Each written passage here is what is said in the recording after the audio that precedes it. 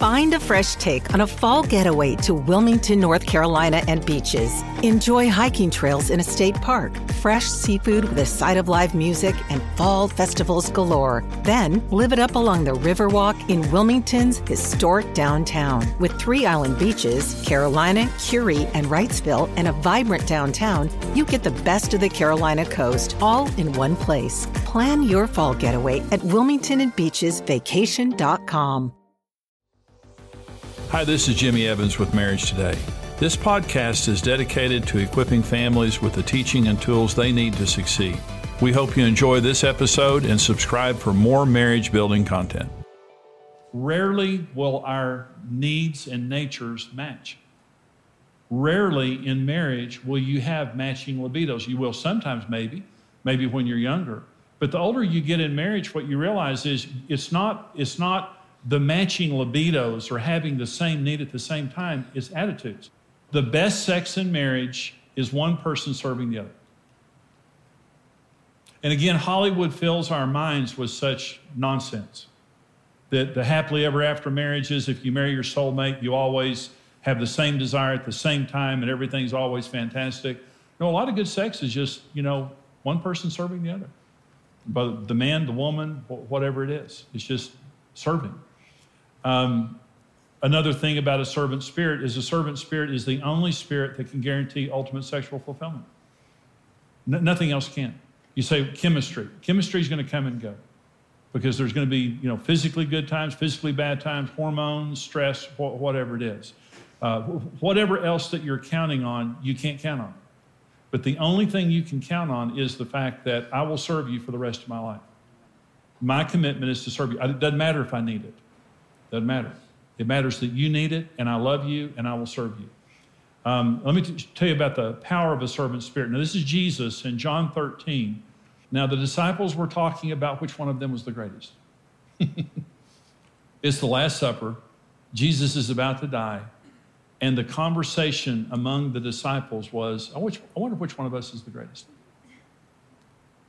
And Jesus gets up and gets down, starts washing their feet, and they're totally grossed out by it because they have a worldly view of success and they have a worldly view of authority. In another text, Jesus said, the Gentiles lord over each other, but not so among you, because the servant is the greatest of all. The greatest marriage is a servant marriage, is where two people are serving each other in that marriage. And so there's some common fears. Sometimes when people begin to serve each other in a marriage relationship, they have fears. Now, first of all, servanthood is a superior spirit. Notice what it says here about Jesus.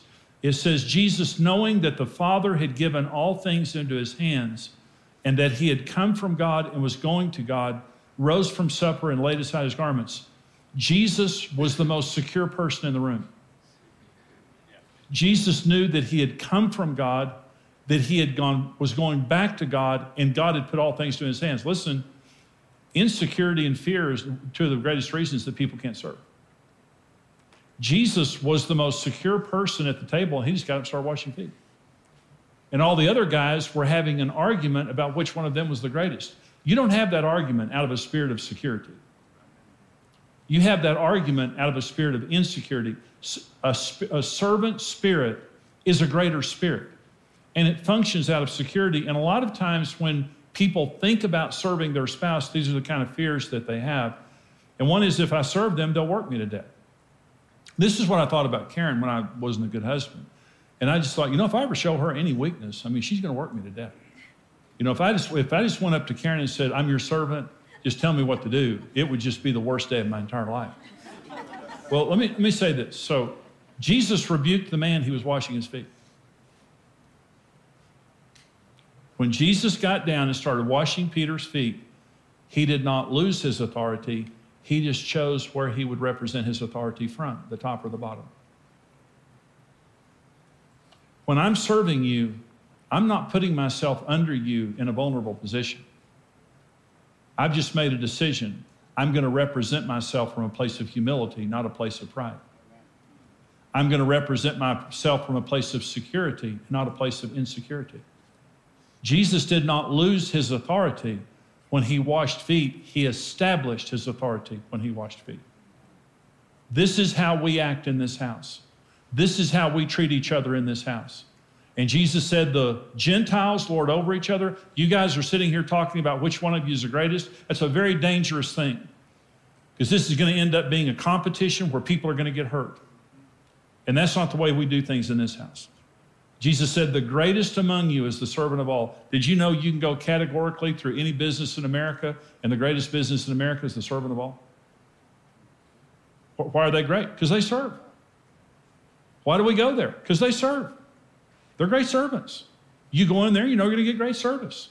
It's the truth. The greatest is the servant of all. The greatest spouse is the servant of their spouse. And the greatest marriages in the world are two servants in love. The worst marriages in the world are two selfish people in love. Servants, because of their spirit and the way they think, have a built-in sensitivity to the needs of others. Jesus was the only one at the table at the Last Supper thinking about others. Every other man at the Last Supper was thinking about himself. And Jesus got up and began to wash their feet while they were oblivious to the needs of other people. Our God is a servant. That is the nature of our God. And let me say this. He ever lives to make intercession for us, and no one is as sensitive to you as God. Our God loves to serve his family. Our God loves to love his children. He loves being a daddy. He loves loving us. And when we pray, we never get a recording. He's not distracted. When we pray, he's listening to every single syllable. And Jesus says he knows everything that you're going to pray before you pray it, and he cares. Don't you love that? Yes. Doesn't it make you secure in a relationship knowing that I've got such a loving, serving, merciful, generous God, and he doesn't just want to meet my needs, he wants to meet my desires. I don't want to meet Karen's needs. I want to meet her needs and desires. I want to be your dream maker. I want to help to bring you to your full potential in God. And I want to make every desire of your life that is a righteous desire. I want to be God's partner to help that come true. And when you have two people in love that are both serving each other and trying to meet the needs and desires of the other person, that's the way God made marriage. That's the way it works, is the servant spirit. Servant spirit, this is another truth about servanthood. Servanthood is the only spirit that experiences true emotional, spiritual, or sexual intimacy. Jesus said to Peter, listen, if I don't wash your feet, you have no part with me. In other words, here's what he's saying to him. If you do not accept this standard, Peter, we can't be in a relationship. Why? Because you can't be intimate with a selfish person. It's impossible. A servant spirit wants to join. A servant spirit is sensitive, and it's someone that you can talk to. Have you ever been in a restaurant and you have a waiter that doesn't want to wait on you? You know, they take your order and then they get on a plane and fly to Europe. And is it the most irritating thing on earth? Yes. To try to communicate to someone who doesn't care? Yeah. You know you need protein to fuel results, but it's not easy when you're drinking the same bland, chalky shake every day. Stop punishing yourself and get to GNC for the best protein in the game, including all the hottest brands and crave-worthy flavors that'll keep you coming back for more. We're talking protein that legit tastes like cookies, your favorite cereals, indulgent desserts, and more. So bust out of your protein rut and actually look forward to those shakes with unbeatable protein at unbeatable prices. Fuel your fitness with protein at GNC. Yeah. That's what Jesus is saying here. Now, Peter, if you're going to be like the Gentiles, wanting somebody to find the Lord over, and you're the boss and everybody's waiting on you, you're not going to have any part with me. But don't you love being in a restaurant and having a waiter or waitress that's attentive? And see, here's this is one of my little pet peeves. When I say to someone, thank you, and they say, no problem, I hate that. I love it when they say, my pleasure. Yes. And they come and fill your water glass or your tea glass, and you say, thank you, my pleasure. I like you. Because you like to serve. And you're not making me feel like a burden. But I don't like it when someone comes and waits on me and I say, thank you. No problem. Oh, I don't care if I'm a problem or not. You know? You can't be intimate with a person who's selfish. A servant spirit is the spirit of a person that you can experience intimacy with. Let me talk just a minute about sex in covenant. A covenant is a permanent sacrificial relationship, and the word covenant means to cut. Someone's going to bleed. And God made Adam, cut him, and made marriage. Every covenant relationship, someone's going to bleed. And in every covenant, there's a covenant seal and there's a covenant sign.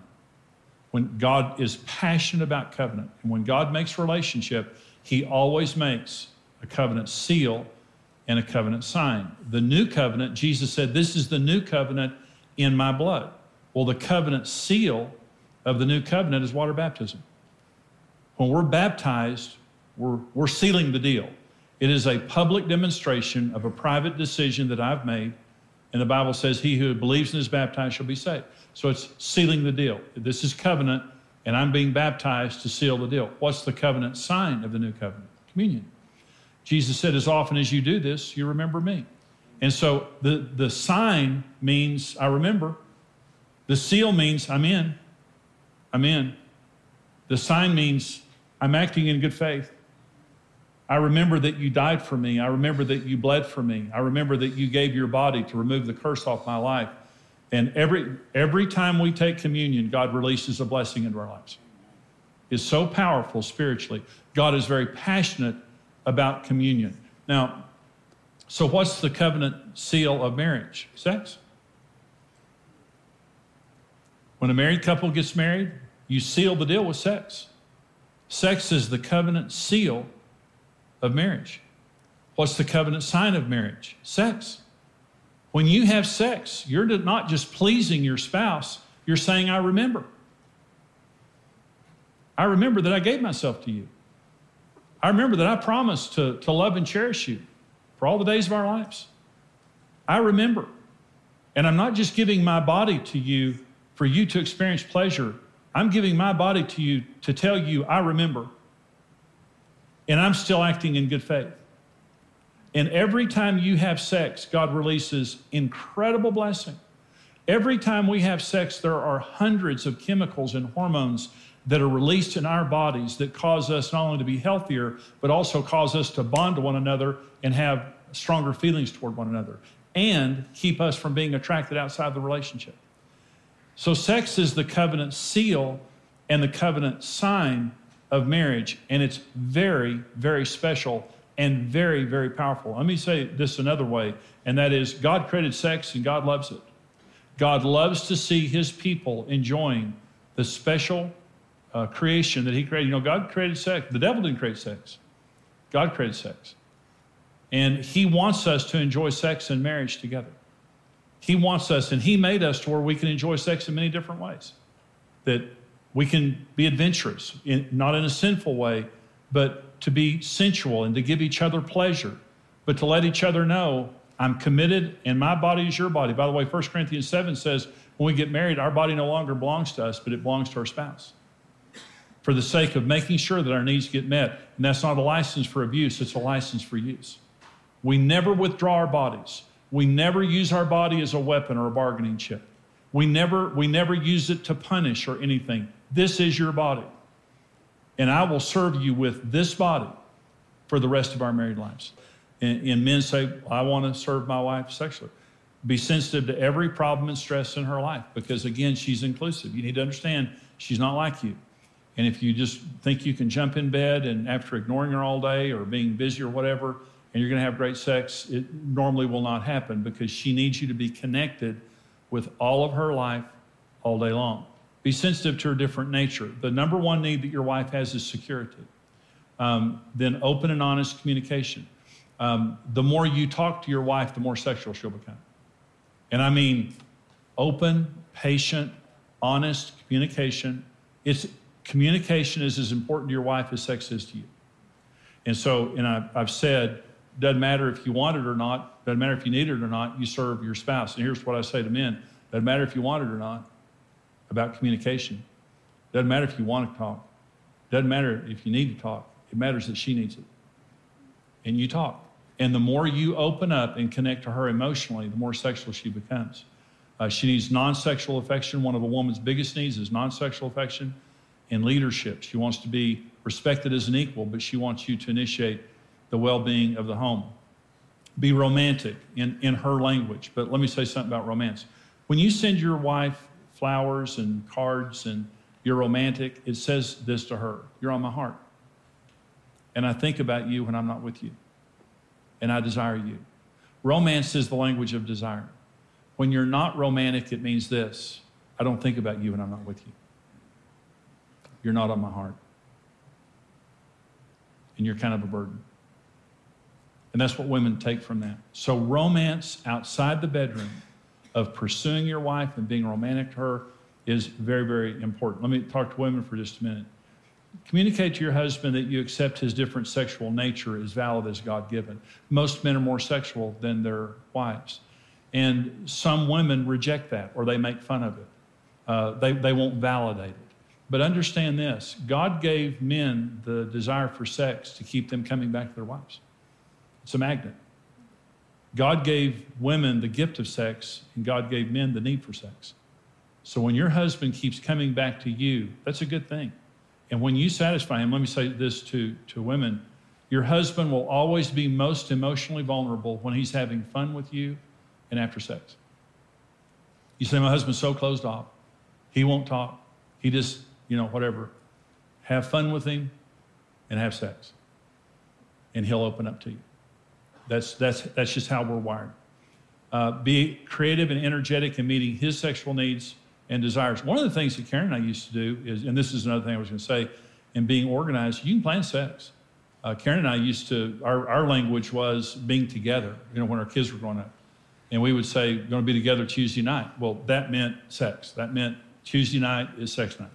And and we planned accordingly. I wanted her to rest all day and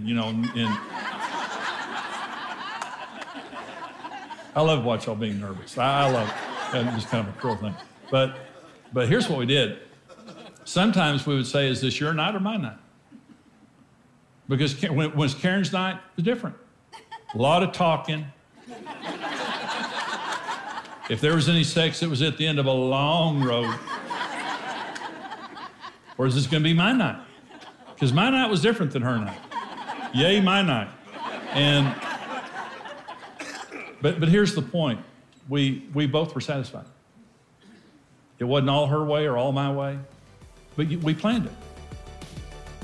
This is Brent Evans with Marriage Today, and I want to thank you for listening to the Marriage Today podcast. We believe your marriage has a 100% chance of success if you do it God's way. If you enjoyed today's teaching and want to keep learning, subscribe to the Marriage Today podcast and take some time to leave us a review. Your reviews help us spread the word and can encourage someone else in need. For more great marriage content, check out marriagetoday.com, where you can see all of our marriage building resources, videos, articles, and live events.